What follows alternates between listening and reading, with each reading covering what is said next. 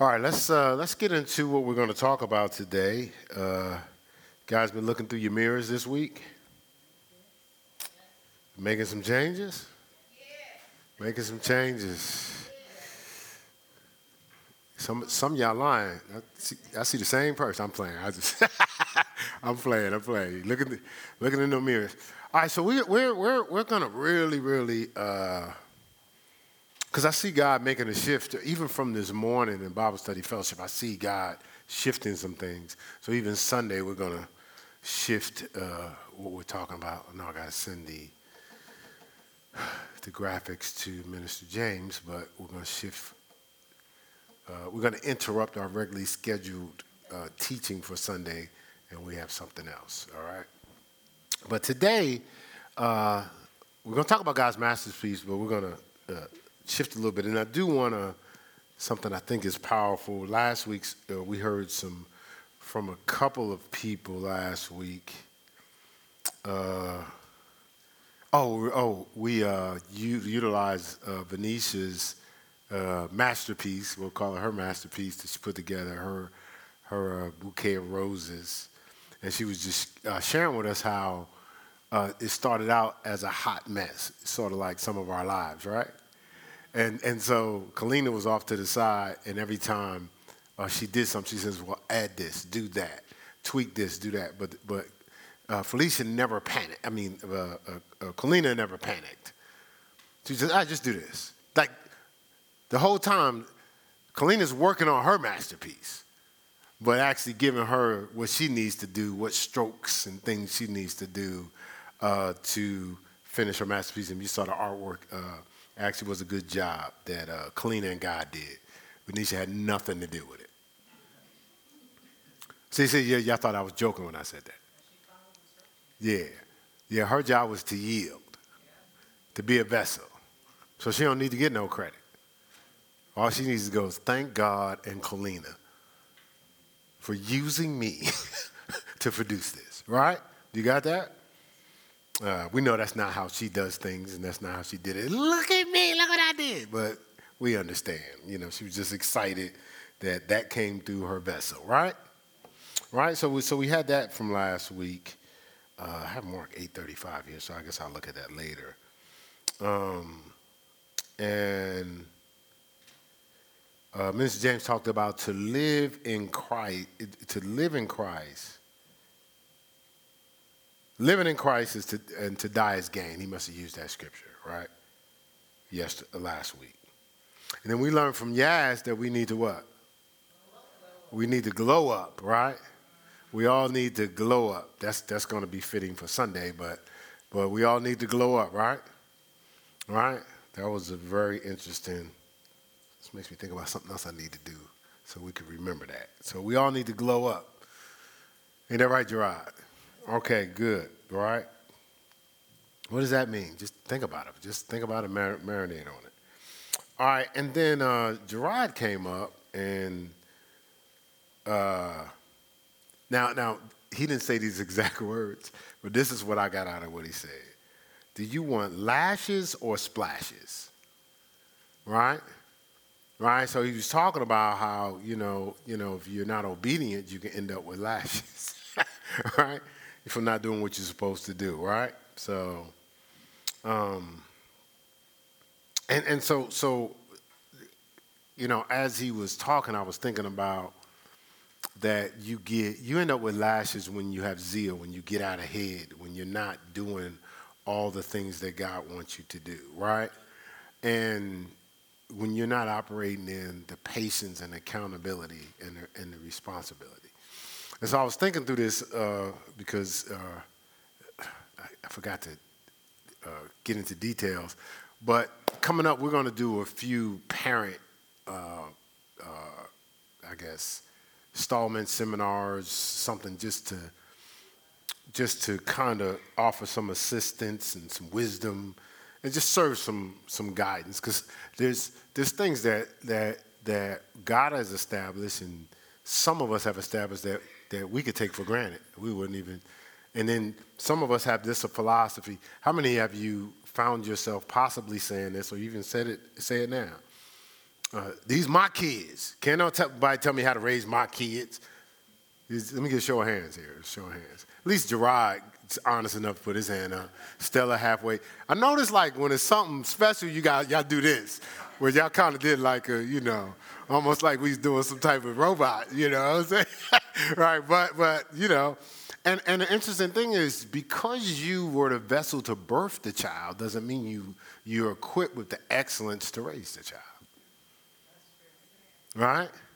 So you got to go pick up the breadcrumbs and everything you need you got to utilize the body to make sure that happens, right? And so that's why we want to offer some things where that is concerned.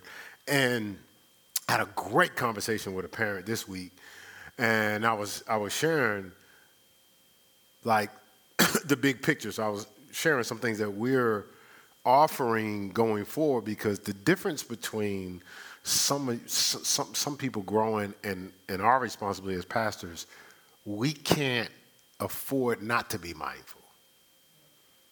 So Stella, I can't not be mindful of you. Now you can ignore me or forget about me or might pray for me, might not. I'm not saying I don't know what Stella does on a daily basis, but listen, this might sound kind of overconfident here, but I can guarantee you I pray for you guys more than you pray for me. I can guarantee that. Now, some of you are like, you don't know. I can guarantee. How can you guarantee? Because people are known by their fruit. You come to the doctor, we could see the symptoms. So I can guarantee, and I was designed to be mindful of you. Right? You could decide whether or not you want to be mindful of me. Actually, everybody here hasn't done everything that I've asked. Some people have kind of been disrespectful, irreverent, sown discord, and guess what? Still praying for them. There's people ain't even here. I pray for. Right? You see the difference? Because I'm built different.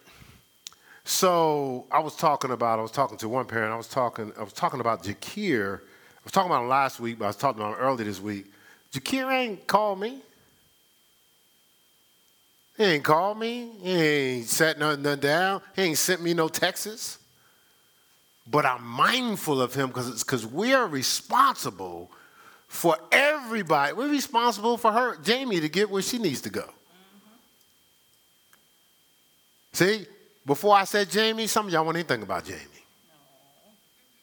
No. Not because you're evil. Look, come on, y'all. Just work with me here. What I'm trying to tell you, that's how detailed it is. So when we say something, it's not a reflex. We're out ahead. When we request something, we're considering the whole picture, not just the circumstance. Okay, so, all right, so stay with me, because we're talking about God's pieces, and remember we were talking about the details, right? Remember we were talking about the details, right? All right, so I might save that for Sunday. Let me just make sure.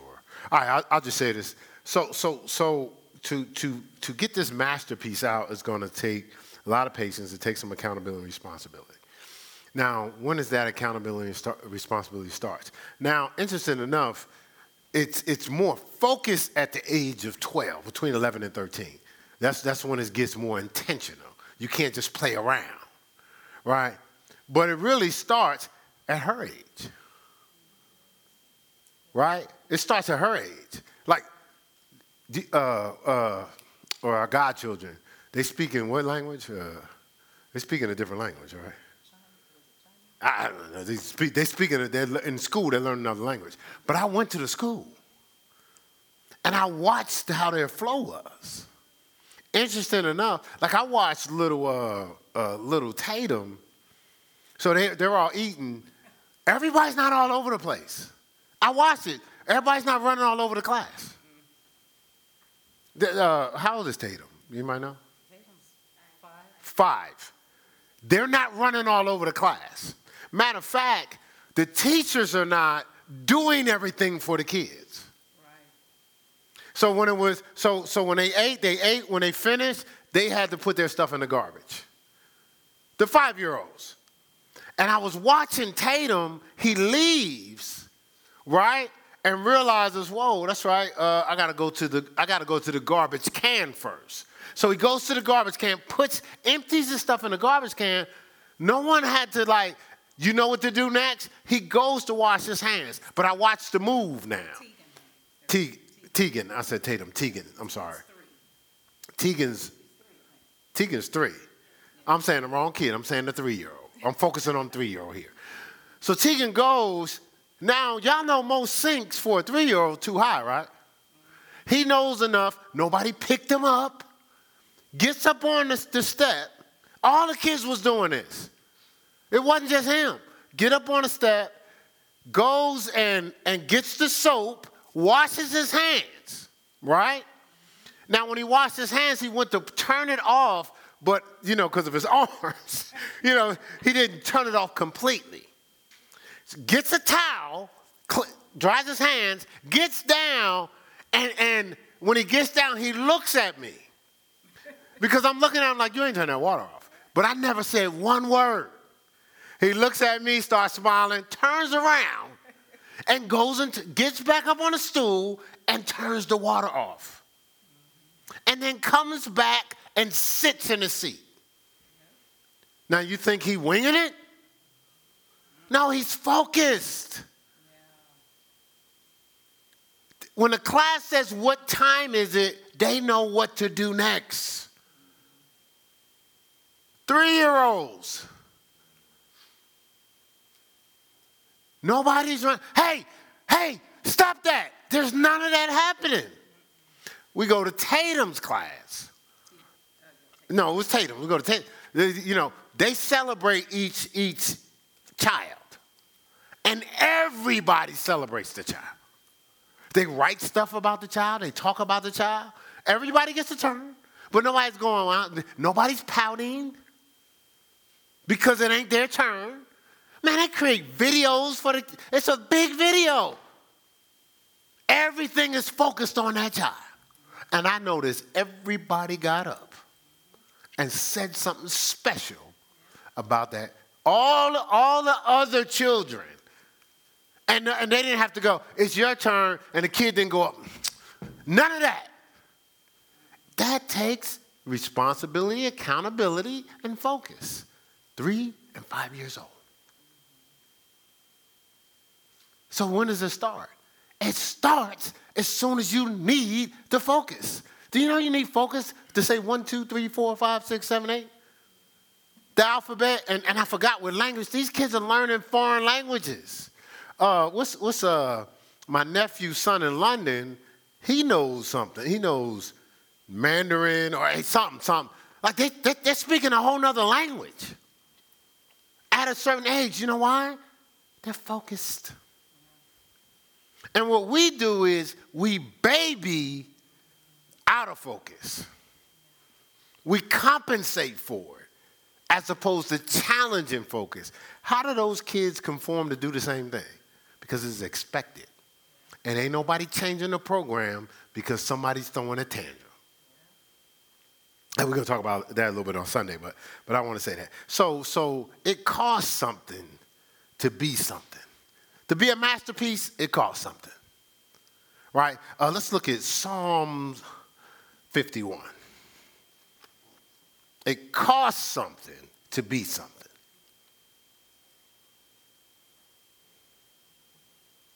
Psalm 51. All right, Psalm 51, David and his humility in this chapter. We're focusing on 17, verse 17. It says, the sacrifices of God are a broken spirit and a broken and contrite heart.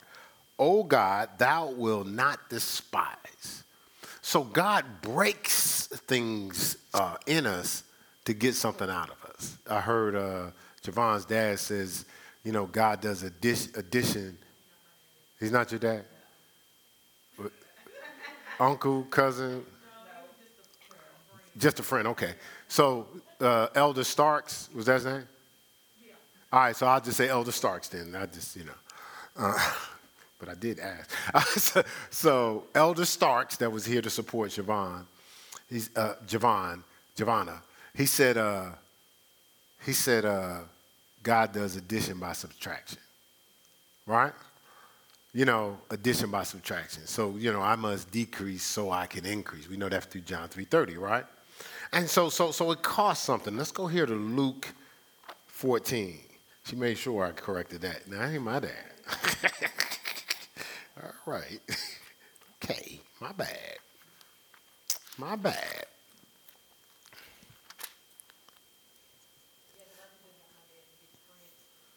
I understand. I figured that one out. All right, so Luke 14, verse 28. Luke 14:28. It says, for which of you, I'm sorry, I'll let you give you some time to get there. Luke 14, verse 28.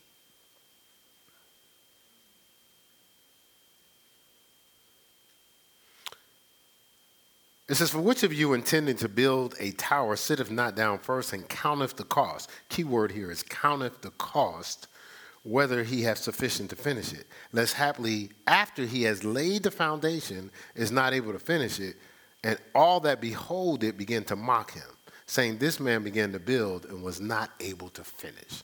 Now how does that happen? Why would somebody start something and can't complete it? Because they didn't count the cost, right? So what did they do? What did they miss? They skipped the details, right? Their zeal had them rush into building something that they wasn't ready for, that they didn't have all that they need to finish it. Now, it wasn't nothing wrong with them wanting to build. It wasn't nothing wrong with them seeing what needs to be built. The challenge was the timing, right? Not paying the price of having the patience, the accountability, and responsibility to go and build. And so we were was talking again to a parent. It was, again, great conversation. And I was saying how, okay, so I got this young man sitting up front here. We had Zamir sitting up front last week. And again, just trying to work with the young people to start to transition. Now, the interesting thing is, the thought is this. The thought is, hey, it's going to be hard for them to focus. Well, that's going to be hard for them to focus this week. It's going to be hard for them to focus next week or whatever. But when do you start getting focused? When a demand or expectation is placed on you. Now, the interesting thing is, they're in school, right? Yeah. You got to be focused in school? Right? So, do you understand it's a lot more focus you're going to need when you go to high school? When does that start? You understand what I'm saying? So what happens is you're teaching them how to be patient, right? Right? So Sundays. So we got a flow around here. We got Sundays, we got Wednesdays, we got 9:15, we got Bible study, fellowship, right? We have discipleship classes, right? I said discipleship is 9:15. What else we got? We got a lot of girl talk, guy talk. Now, girl talk and guy talk is an exchange, right? Discipleship is what? An exchange, right? Tonight, people going to come up and talk. It's an exchange, right? Sunday is not necessarily an exchange from the standpoint of people coming up asking questions and making comments, right? But the interesting thing is, now I'm going to use Miss V. Y'all know Miss V from Kingdom Connections? Kingdom Conversations, right? So I was teaching a message. I taught a message. It was a while ago. I taught the first installment of the message, right? Now, it was starting a series, right? First installment of the message, Miss V called me in the back. She was like, hey, so I got this question, that question. I said, and when I started answering the questions, I'm answering the questions pulling from the information I'm going to teach, right? So I said, well, you got to finish the series or finish the movie, right? I said, so you're like, you guys have watched shows, right? Where you saw it this week and it ended, and then you're going to see what's going to happen what? Next week, You wait until what? Next week. Right? She said, I hate them shows. But streaming has messed us up. But as we grew up, right, we had to do that all the time. Tune in next week. You know, he said, as a matter of fact, even Batman was, tune in next week, same back time, same back channel, right? So we had to, if you want to know, especially, you know, most of the time they were finished what Batman and Robin was going to do that week. But every once in a while, it would flash up to be continued. Same back time, same back channel. You had to wait till next week, right? What's the same thing on Sunday? You get a piece to marinate on throughout the week, and then you get the other piece next week, right? You understand what I'm saying? But where do you learn that? When you're their age. And sooner. Not when you become an adult. It's too late. It's not too late, but it's harder, right? Because you got other responsibilities. So stay with me. I'm taking my time, right? I'm not gonna rush it. Right? I'm taking my time. So who builds a house, no one counts the cost? That's what we just read, right? And so the scripture says, Proverbs 3, 5, and 6, it says, lean not what? In all your ways, and he shall direct your path, right? But it says what? It says, lean not to your own understanding. Now, when are you leaning to your own understanding? When you're a child. Why are you mad? Because there's things you haven't considered as a child. You say, I did that, David? You say, I kind of did something. I don't know if anybody caught it. So as a child, you're upset first because you're not even going beyond how you feel or how you're impacted. You ain't going to ask no questions. We talked about this Bible study fellowship. We talked about seeking to understand. So something hits me the wrong way, I'm going to ask it. We do it all the time in our house. All right, so what did you mean when you said that? So talk to me what you was, and then we kind of talk through it, right? Versus, I'm mad. See, I have no idea why I'm mad. But some of us do that, right? We get mad first. Some of y'all mad right now, right? But guess what? It's not like I don't care. I don't know. Look. Because I know it comes across like, does Pastor care? Yes, I do, but guess what? It's not like I don't care. I don't know. You mad by yourself? Because I have no idea. Right? You understand what I'm saying? I know some of y'all go to Heirs and you think I'm talking about you. But I'm not necessarily talking about you. I'm talking about family, talking about friends, talking about everybody. If you ain't talking to me, I don't have a clue, and I'm not trying to figure it out. Because I figure if it's important, you'll tell me. Just like if you call me up and don't leave a message, I don't think it's important. Because if it's important, you leave a message. I called you. Sure you did. I got 1,000 people calling me. I didn't think yours was important because you didn't leave a message.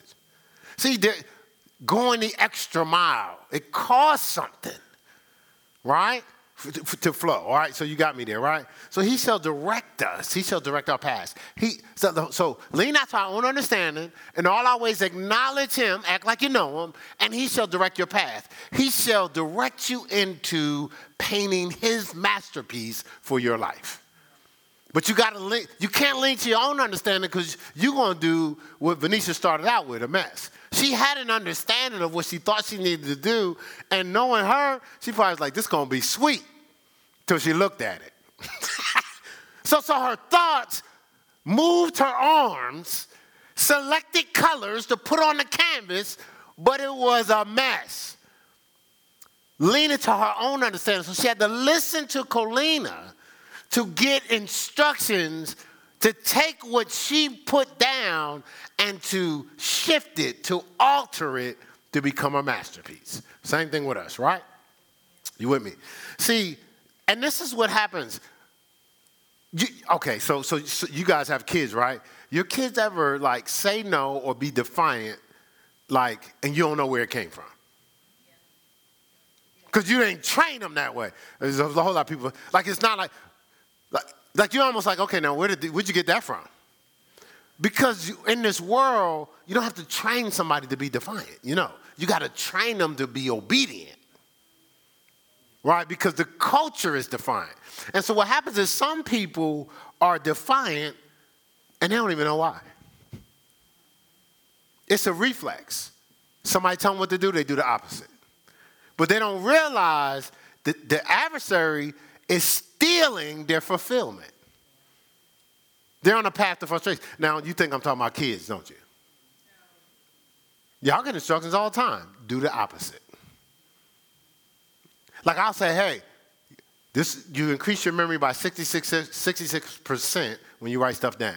How many people still don't take notes? What is that person saying to themselves? I have enough memory? I don't need to increase my memory.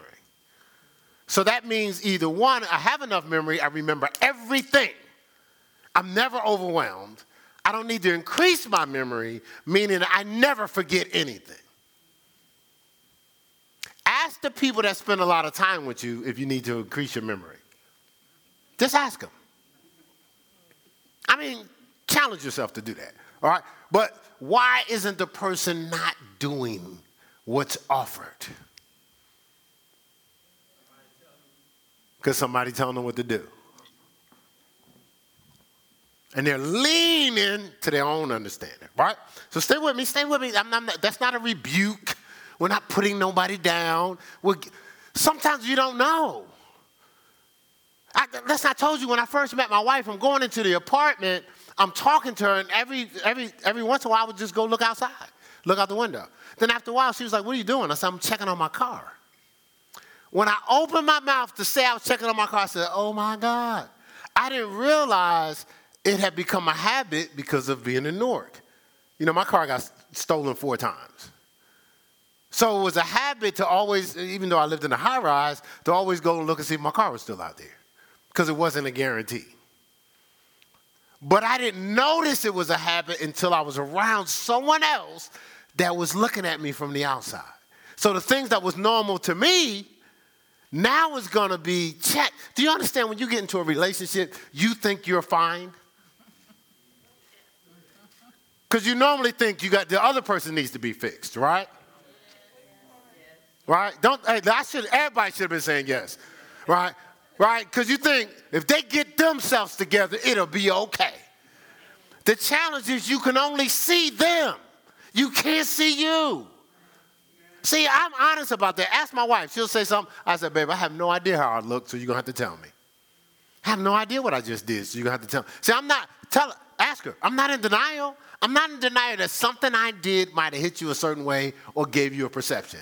I just have no clue what it is because I can't see me. Some of y'all don't roll like that. You roll like you fine.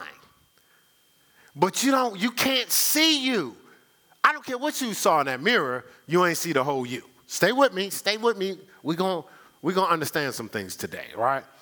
And so this default or this denial causes us to seek temporary fixes or the path of least resistance. So some of our reflex, and we'll call it pride or denial, has us taking the easy way out, right? You know what that means, right? You know what you're supposed to do for the homework, but you kind of try to do it the easy way because you want to play, right? Y'all still think I'm talking to the kids? Because we do this with our finances, we do this with our jobs, we do this with our house, we do this with our relationships. You know, there's something in us, we do this when we say we exercising.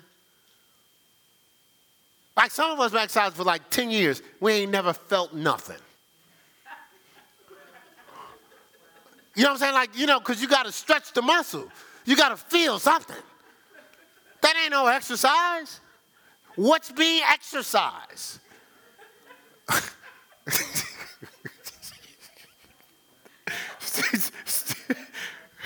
All right, so first,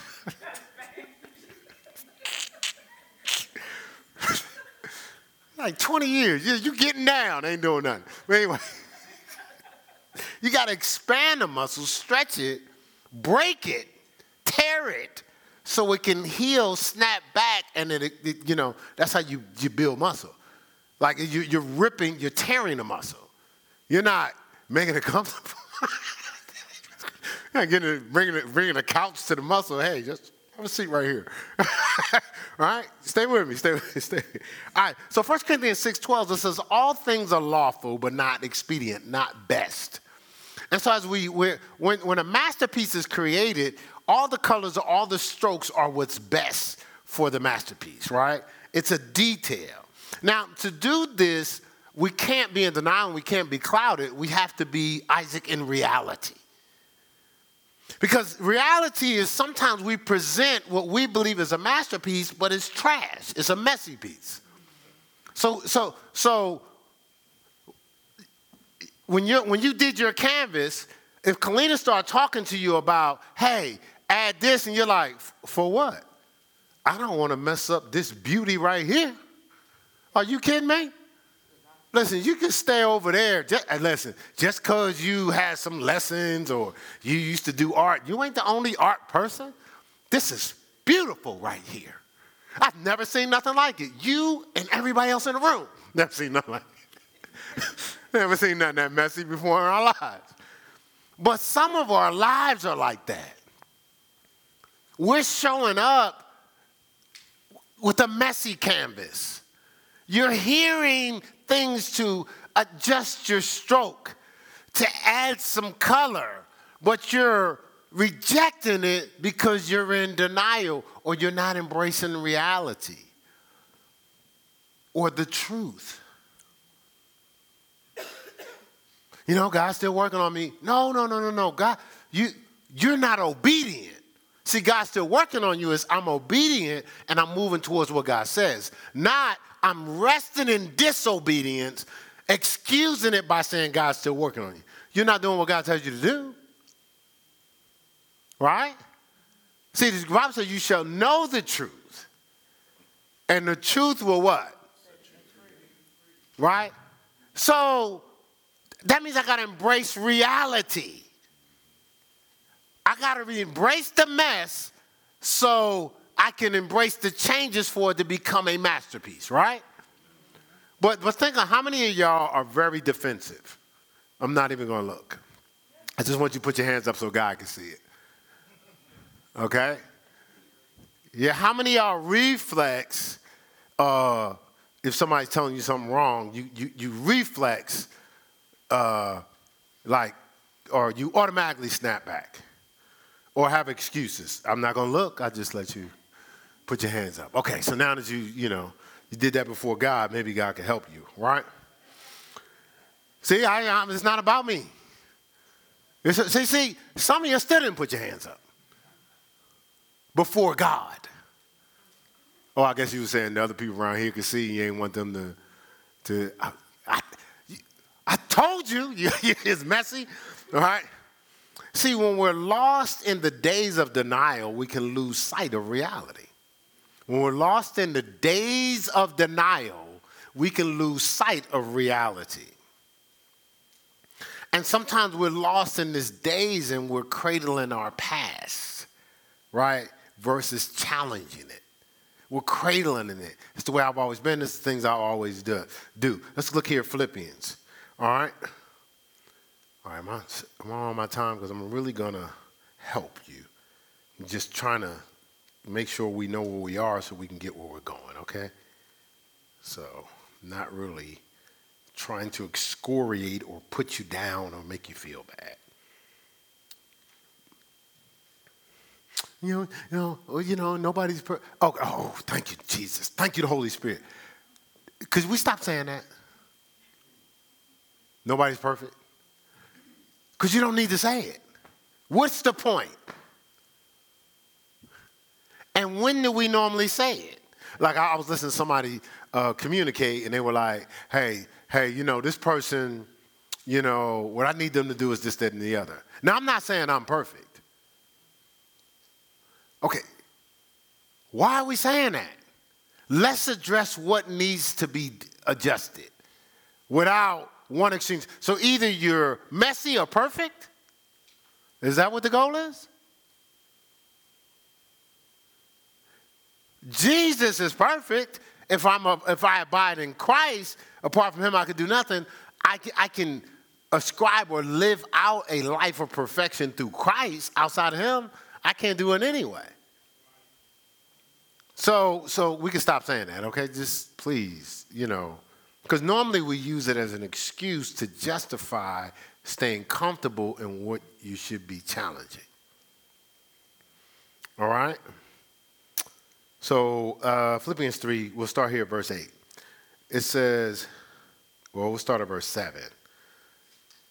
It says, but what things were gained to me, those I counted loss for Christ. Yea, doubtless I count all things but loss for the excellency of the knowledge of Christ Jesus my Lord, for who I have suffered the loss of all things, and do count them but dung, that I may what? Win Christ. It says, and be found where?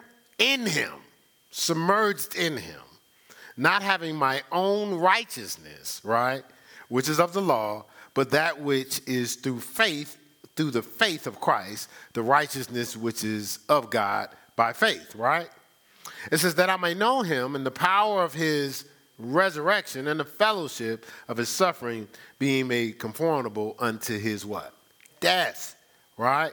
If by any means I might attain unto the resurrection of the dead, not as though I have already attained, either were already perfect, right?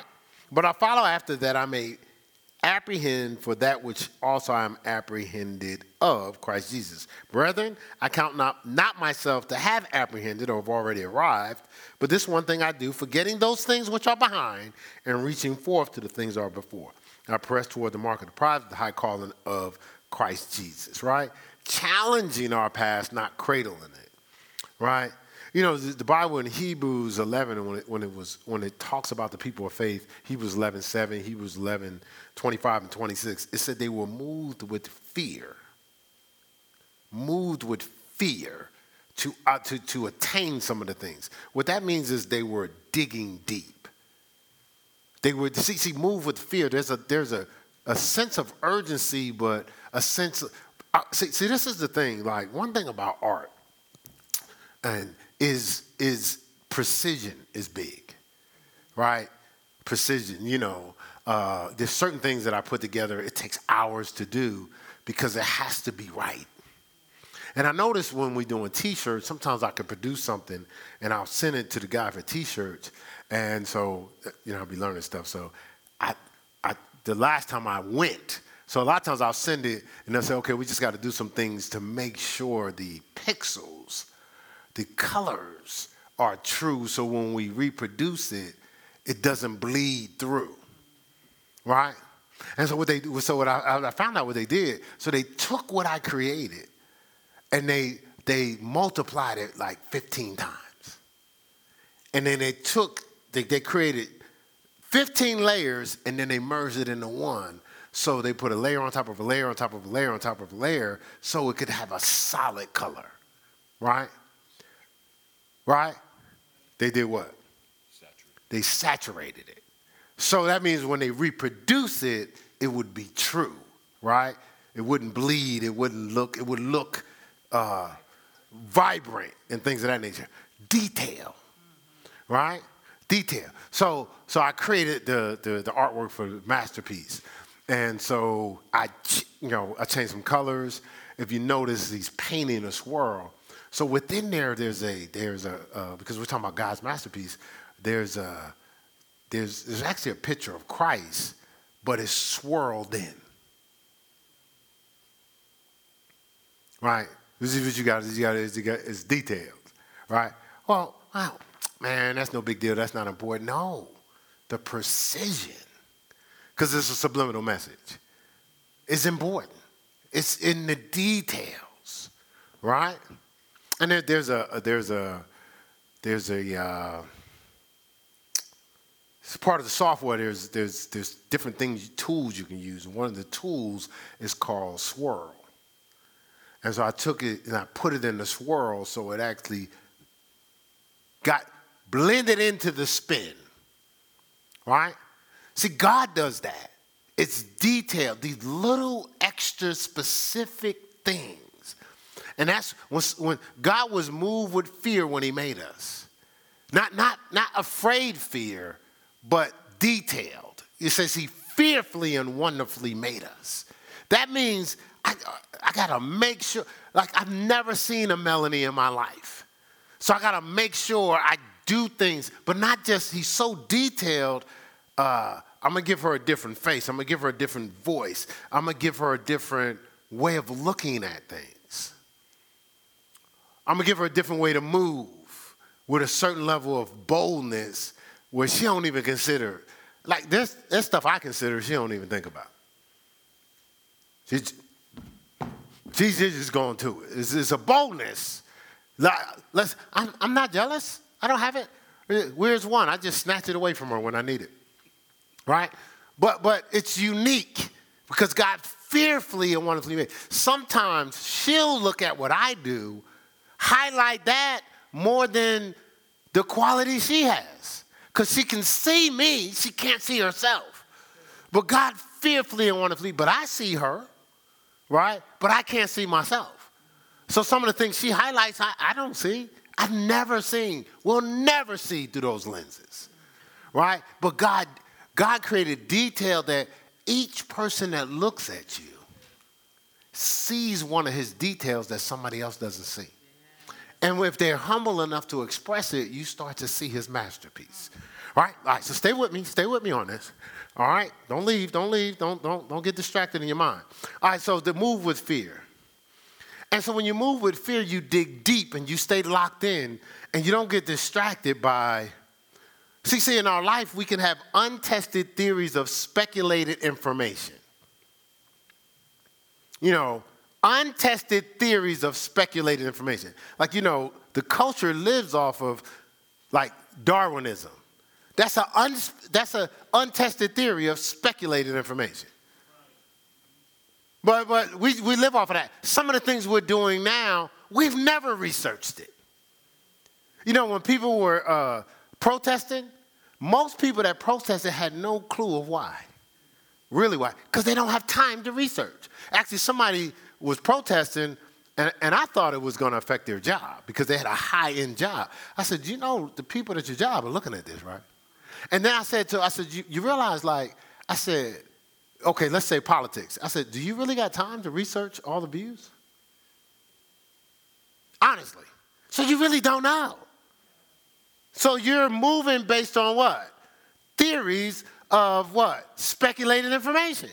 Because come on, y'all. We family, right? A lot of stuff we really don't know. We just moving based on what we feel. Or because our parents say it. We picking sides. Like even, listen, I'm not highlighting any particular person, but the things people hear about politicians. We have politicians that have been politicians all their life, and they train them to tell you what you want to hear. But they do the totally opposite of what you voted for them for. Then we've had a recent politician that didn't grow up as a politician, says all the dumbest stuff I've ever heard in my life, but does things that can benefit you.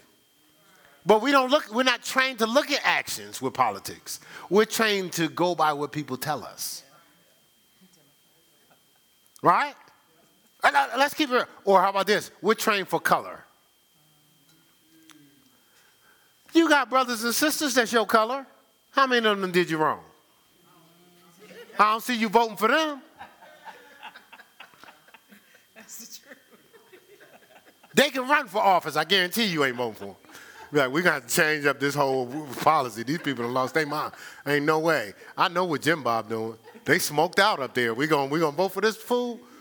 You understand what I'm saying? Okay, I know I don't do the whole politics thing, but that's why. That's why I don't. Because I'm just focused on God. You see the difference? Details. We don't really have time for the details.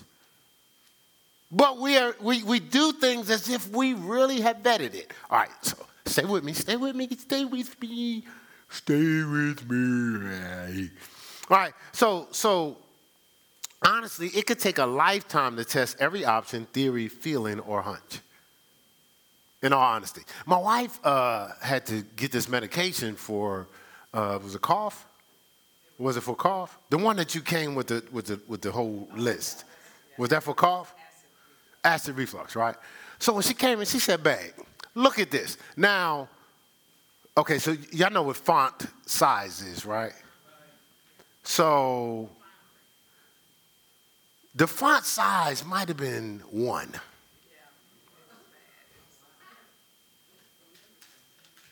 Now, 8 is tiny. Normal font, when you're reading books and stuff like that, it's probably like 12. 8 is really small. This might have been 1. Am I making that up? And it was like multiple pages, and it was probably like this long. Oh, it was 1 page front and back. It was long. So she came and she said, babe, who is going to read this? Exactly. That's the point. And then when something happens, they go, oh, you didn't read that? They go, look, it's right here. But if it's so important for me to read, why you didn't make it legible? So you said, stay with me, pay attention. See, we can't test all these opinions, theories, and feels and hunches. But you understand that God can change your life in a moment? In a single moment? To experience God's masterpiece, we must allow the completion of every precise stroke. Allow it. Stop getting in the way. Stop leaning to your own understanding. Stop panicking. Stop going in your head. Just like you trying to overthink something, you couldn't possibly test every theory of why God told you to take that stroke. Just be obedient. Let the stroke flow. See, if we interrupt or hurry the stroke, we can have a messy piece. If we interrupt the stroke in its precision, we can have a messy piece. You can't shake the brush with all your noise. See, so if we interrupt it or try to put our hands on it, we can have a messy piece or try to hurry the stroke. And this is what we do. We see it. Oh, there it is. This is what I wanted. And we rush into it. Who told you to rush into anything? Scripture says, seek ye first the kingdom of God and his righteousness, all things will be added unto us. So the same thing you did to finally see it, it's the same thing you have to do to draw it in. You can't rush just because you see something. You're trying to add to God's stroke. It's precise. Go try to paint right now and just rush to paint. It's going to be a mess.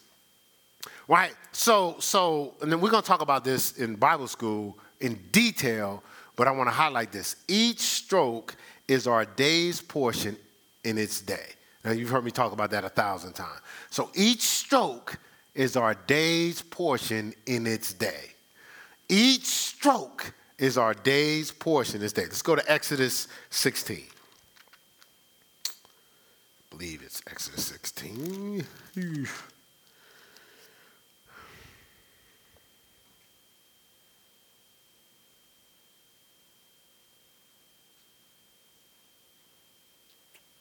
Exodus 16. We'll start here at verse 4.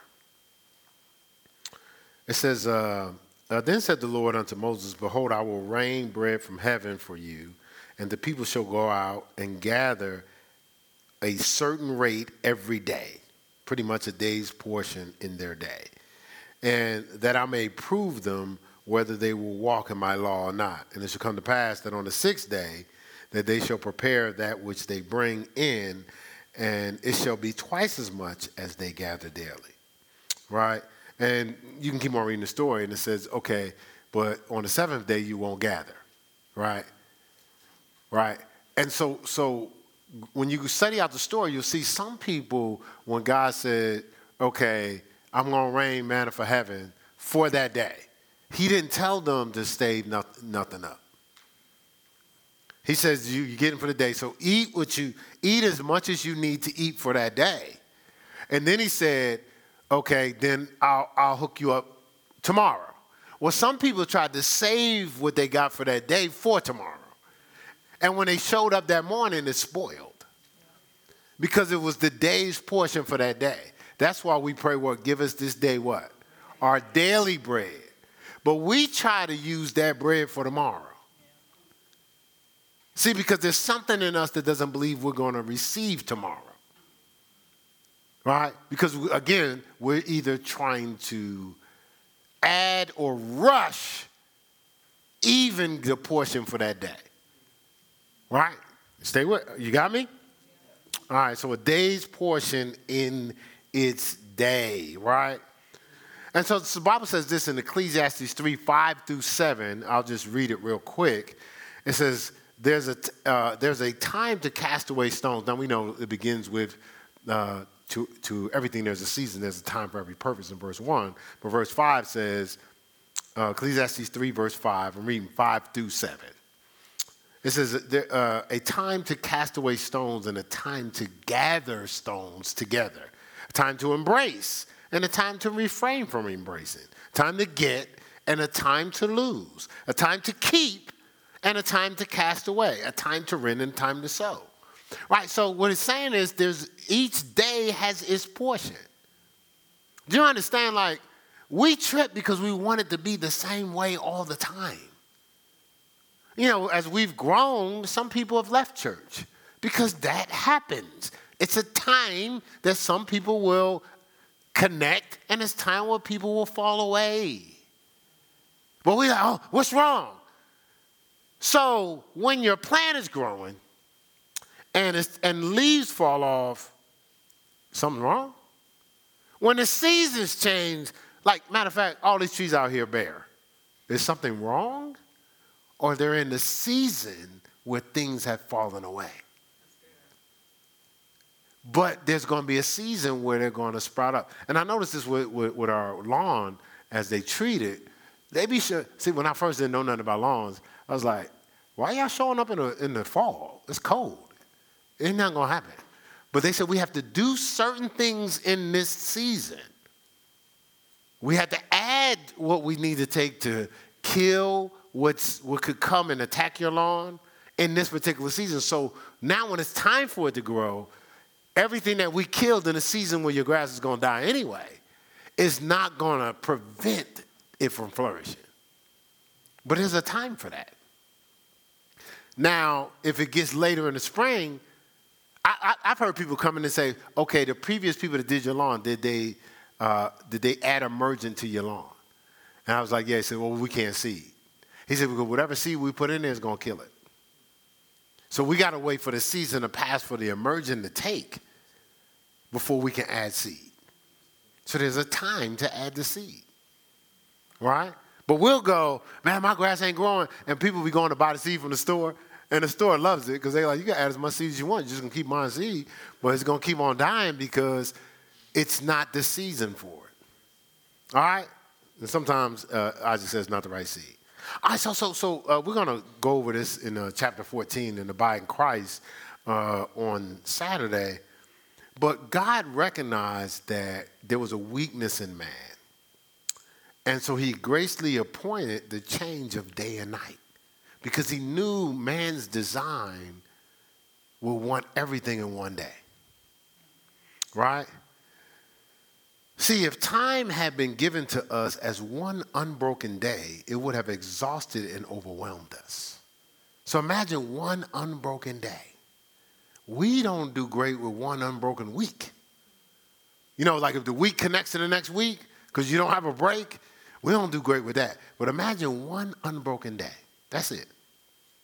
No days, no weeks, no months, no years, right? It would overwhelm us. See, the change of day and night continually recruits and recreates God's powers in us, right? We begin again. We get a chance to rest. At least we're supposed to rest. Some of us don't rest. And start again. But why don't we rest? Because we think it hadn't been finished. It hasn't been fixed.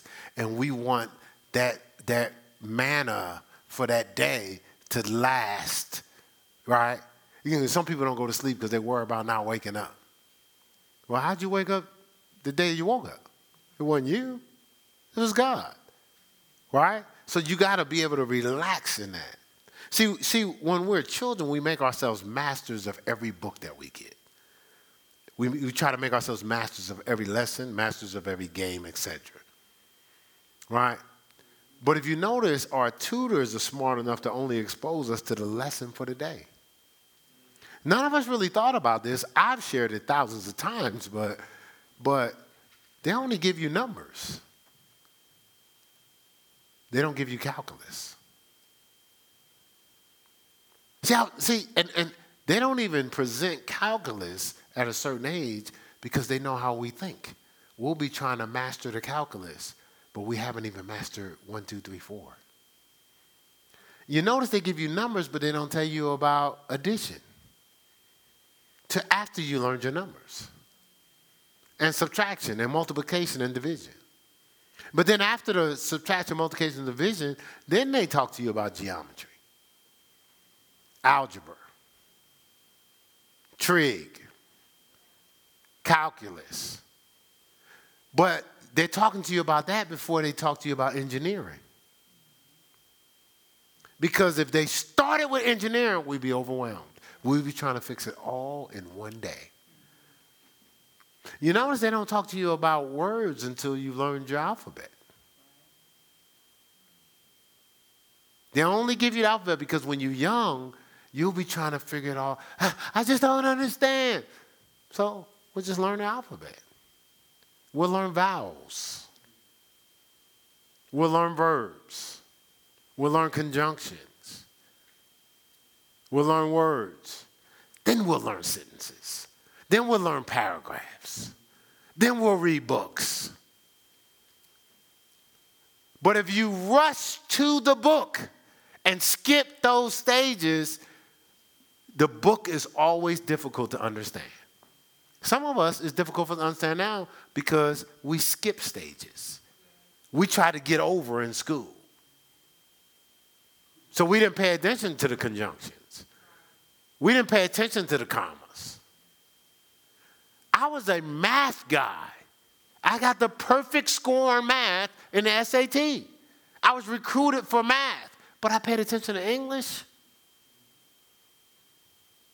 I'm not saying I mastered it, but I knew enough I paid attention to conjunctions, commas. James is he's been a president of schools and stuff like that. He offered to edit the book. I mean, you didn't have to do 1,000 fixes on it. Because I paid attention. I remember when I moved to a school from Newark. I moved to a school, and because I was from Newark, they put me in this. Well, no, I took the test. You had to take a test to go into school. So I was sick that day. Matter of fact, I was doing like this guy does. And I'm like, man, ain't nobody trying to take this test. I ain't know it was, because at the other school, you ain't had to take a test. So I didn't know the value of it.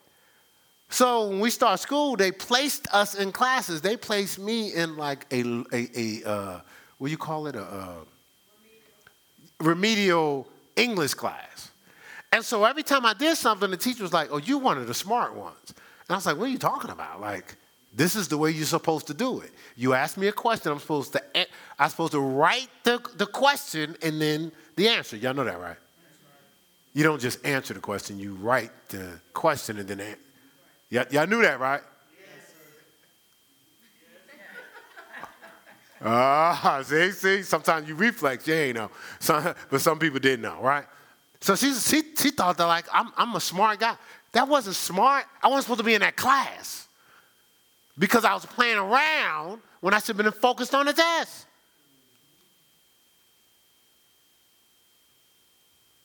I didn't know it had something to do with my placement. Y'all still think I'm talking about school, don't you? See, the whole time you've been here, ever since you walked through the doors, and I'm not talking about today, I'm talking about from the first time you walked in Heirs, you were being given information to pass tests to be placed in God's kingdom. Some of us have been playing around. And we're improperly placed. And you know what we're doing in those places? We're complaining. I don't understand why they're doing that. Because you ain't in the place you're supposed to be to make sure it's not getting done.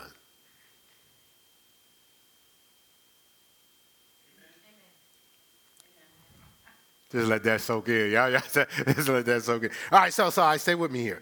All right, so they only gave us a lesson for every day. What they was doing, they was sparing us from what would be utterly hopeless if the whole book was given to us at once.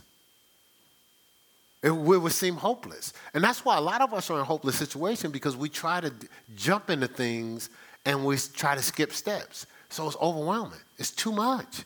It should be too much. Because if there's nothing wrong with you having a thought and a desire to do something, but you can't skip steps. The biggest step people skips is the kingdom of God step. Because the scripture says, seek ye what? First, the kingdom of God. So we rush into doing things that we can do, but we can't handle because we skip the kingdom steps. Now, we gather our kids and we put them in athletics and sports, and we put them in, so I'm going to say this because we're going to talk about this in youth, right? All right, so we have youth on what days? I'm full service. I got to put a plug in for the youth. Second Wednesday, last Saturday. But we're starting that as we build towards more frequent, right? So somebody might say, man, that's not aligned up with my schedule. But if it was a sport or a recital, what would you do? See, we're skipping steps. All right, so this young man right here, how old are you? 12. So you've been selected to participate as an armor bearer. Right? So that means he got to be here certain times. Now, don't nobody trip. Me and his mom already talked about this. Well, at 12, how he getting to church? How he getting anywhere? Little sister back there said, he mama. That's what she said. She said, he mama. Right? So the thought could be, man, why did he select him to do that? Man, I ain't got time to do that. But you got time for him to play sports. You got time to him to participate in the play. So how many out? What's different? We treat church with less of a value than the things that's out there. But we skipping steps. And so we put our kids in a lot of things, and we're wondering why they act the way they do. Because you skip steps.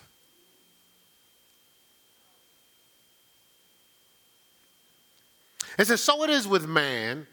We are given broken, small, and divided fragments of purpose time to help us to bear it. Only the care and the work for each day have to be undertaken. God set up a system where we wouldn't skip steps. Seek ye first the kingdom of God.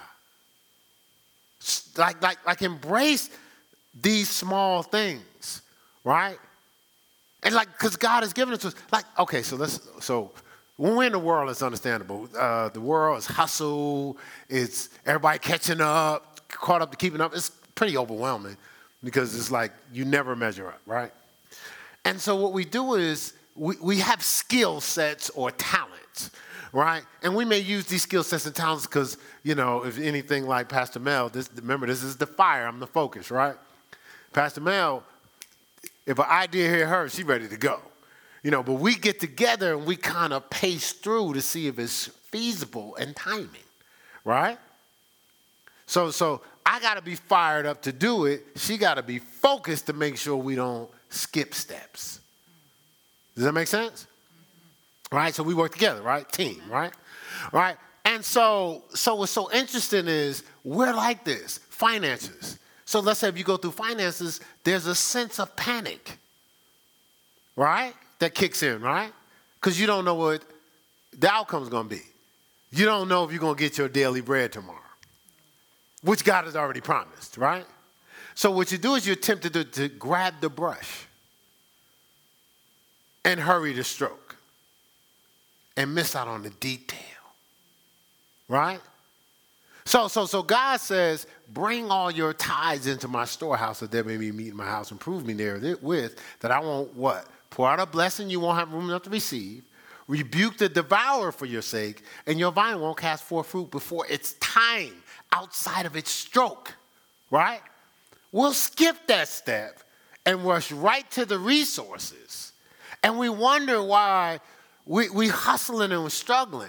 And some of us know because we're not obedient, but we'll ignore that and say, like you ever see you teach your kids something and they mess up. So Zamir was taught some things. Zamir was taught some things. He's like, yeah, he messed up, but it was like, well, I didn't really mess up. So if I fix it, then I didn't mess up. Okay, well, I messed up again. Well, no, okay, but if I shifted this way, then I really messed up. Because I'm not letting her get the satisfaction of being right, because then I'm going to have to listen to her.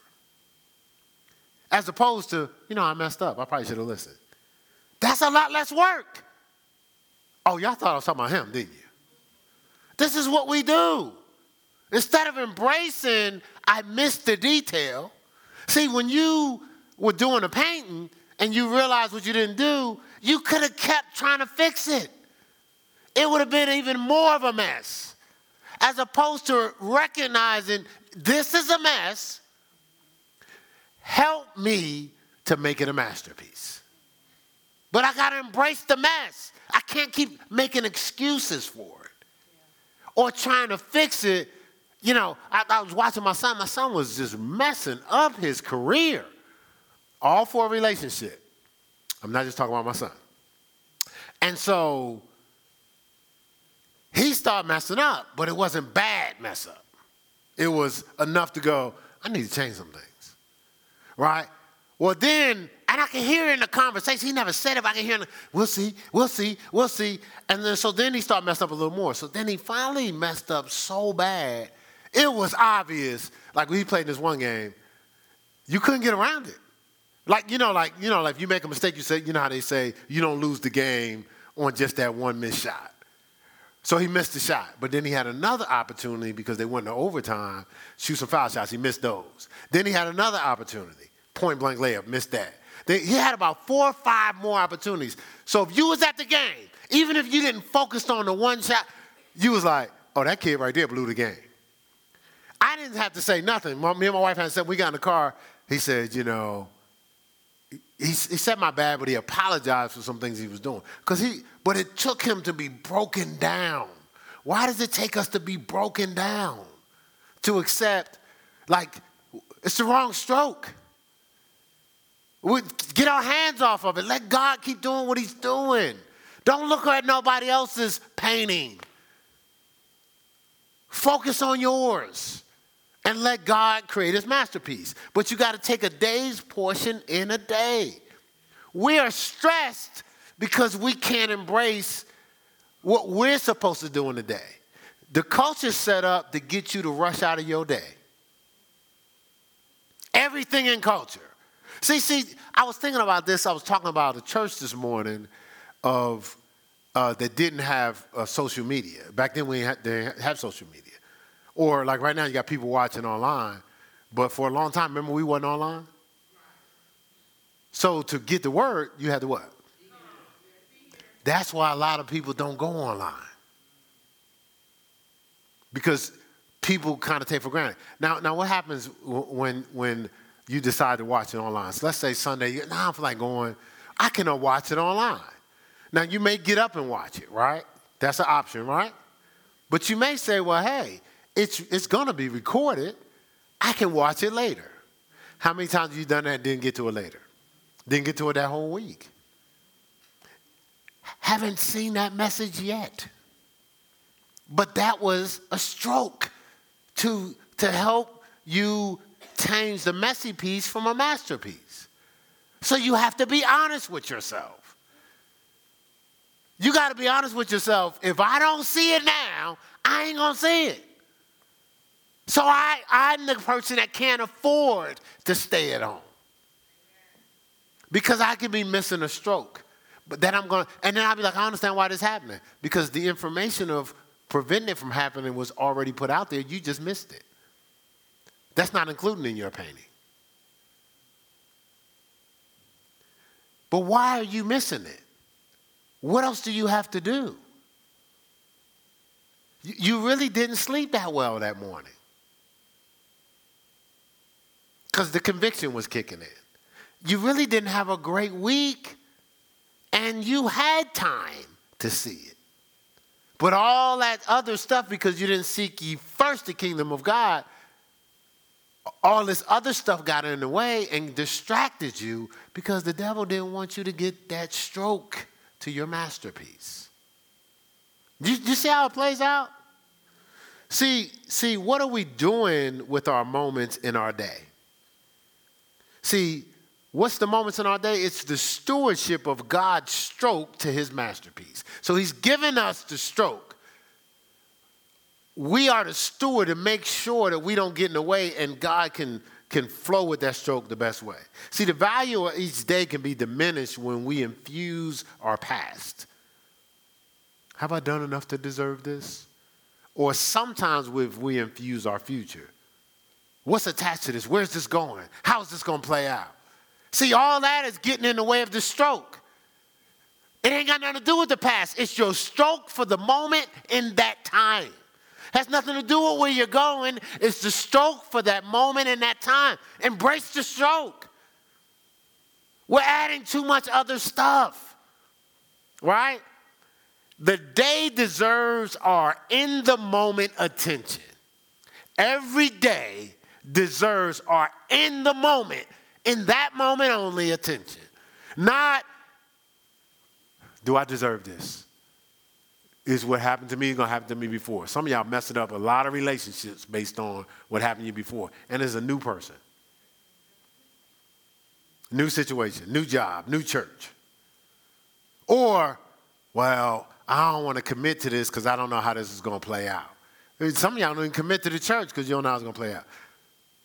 Are you obedient to what God told you to do in the moment? Let that stroke lay down. Why can't we just give that moment its attention without adding all this other stuff? Right? This is why we're stressed. This is why we're frustrated. Are we maximizing each moment by giving our best first? See, so every moment's going to get my best. Not, well, I'm going to hold back a little bit. So my wife gets my best. Nah, I'm going to hold back a little bit. I said this in our council session to the couple to Detroit. I said, you know what? My wife can hurt me.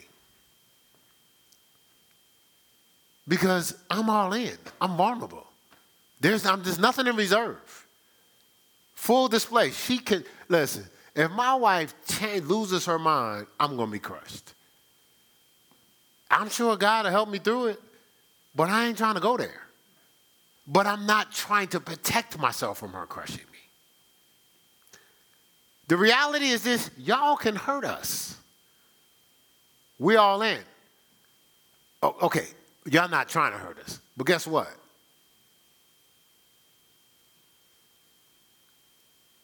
A lot of y'all are not in that same position.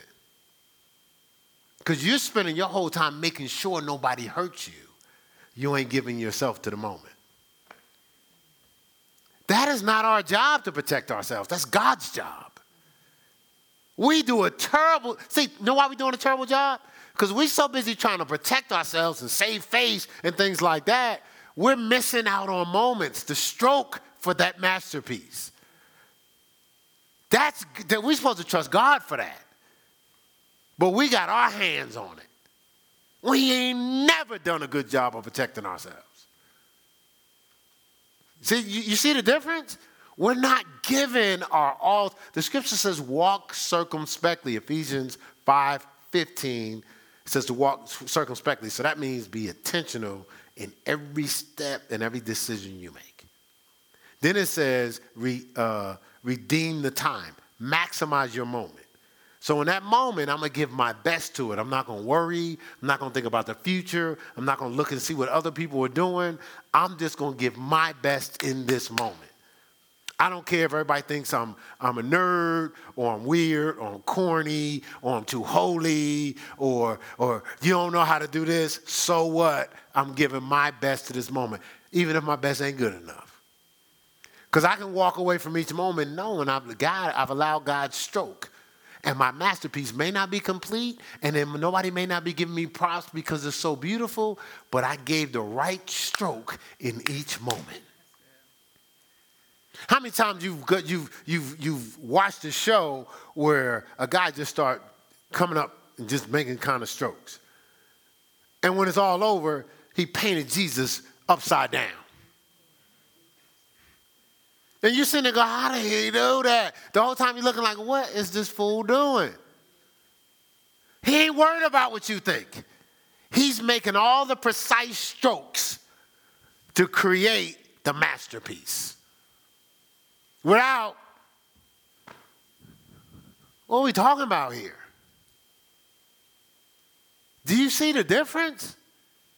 All this defensiveness and I'm offended and I just can't, like why do we keep, I'm rolling, I'm funky, I'm offended. I ain't gonna talk to nobody, but I'm just gonna be offended in my own space. Then, I saw that the wrong way. And then now I'm right. Then now I'm funky, I'm offended. What is all that for? What is that? Where is that in the masterpiece? That's a messy piece because that ain't got nothing to do with God. Right? You understand what I'm saying? Like God's trying to do something. Living in manifestation is a masterpiece. But we got to stop adding, interrupting, and affecting the strokes. And when we do it, be humble enough to embrace it. See, I'm going to tell you right now, and stop trying to force it. See, that's what hurry is. Sometimes you come to the altar, you don't have all the pieces. So we do an altar call. When we do an altar call, listen to what the altar call is for. Because see, going forward, so there's a grace in certain seasons, but going forward, you can't come to the altar and not listen to what the altar's for and arrest the altar for what you want to do. It's not a testimony time. And some of the testimonies aren't testimonies, they're hints. See, I'm in fear that God is not going to give me my daily bread. So what I'm going to do is I'm going to say something as a testimony so I can hint at something that I need. Because I don't trust God to do it. I had a conversation with my son. My son was in college, and he was believing for some finance. So one time he called, he needs his electric paid. Another time he called. I said, son, please lock into this. This is real extra for the parents. I said, son, you've been riding on our faith. There comes a point in time when you got to actually apply your faith. We've been believing God for everything that you're afforded by faith. We can't, there's no way we can afford half of the stuff that we have. I said, son, now is your turn. So at that point, we prayed. He needed $400 for his rent. We prayed. I get a call later that week. He said, Dad, you ain't going to believe this. The coach comes up to him and says, okay, I've given out all the scholarship money for this season. He says, and I got some left, and the Lord told me to give it to you. It wasn't $400. It was $4,000. Now, what did we do? We prayed, and he believed God. Now, me making a statement to my son, knowing listen, she knows how we flow. I don't want my son to be in the street, but I also don't want him to be without his stroke for his masterpiece. That's the most important thing. So he gets to $4,000. So he gets into another financial situation. We talked about it. Same thing. I said, son, what did we do the last time? Well, the pastor happens to be at the house. So the pastor has to speak to my son when he called. And so when my son started talking to him, he just said, how's things going? His son's going, but he started hinting at what he was going through. And so I heard it. So I pulled him aside and said later, I said, son, how did you get the $4,000? By faith, not by hints. The hint is saying you didn't believe the prayer. I said, that's not the way to do things. Do you understand? Because now we're trying to add to God's stroke. That's when we hustle. We're not trusting God to do his masterpiece. See, again, we're adding too much of the past, how things have been, too much of the future. The worst case scenario is the future. That ain't got nothing to do with the moment. But the moment we got to walk by faith. We're believing for something that hasn't even happened yet, negatively. Why can't we convert that to believe for something that God has said? Right? So if we're going to allow God, let's allow God to paint his masterpiece. And let's give every moment our all. Let's present ourselves as a living sacrifice. See, but when you start adding all this other stuff in, the things you drink, the things you smoke, the things you open yourself up to, it brings in fear, and the fear throws off the strokes. All right? So that's all for today. God's masterpiece. You know, care to share some thoughts of what it made you think about? How were you challenged? What's running through your mind? What could you do differently?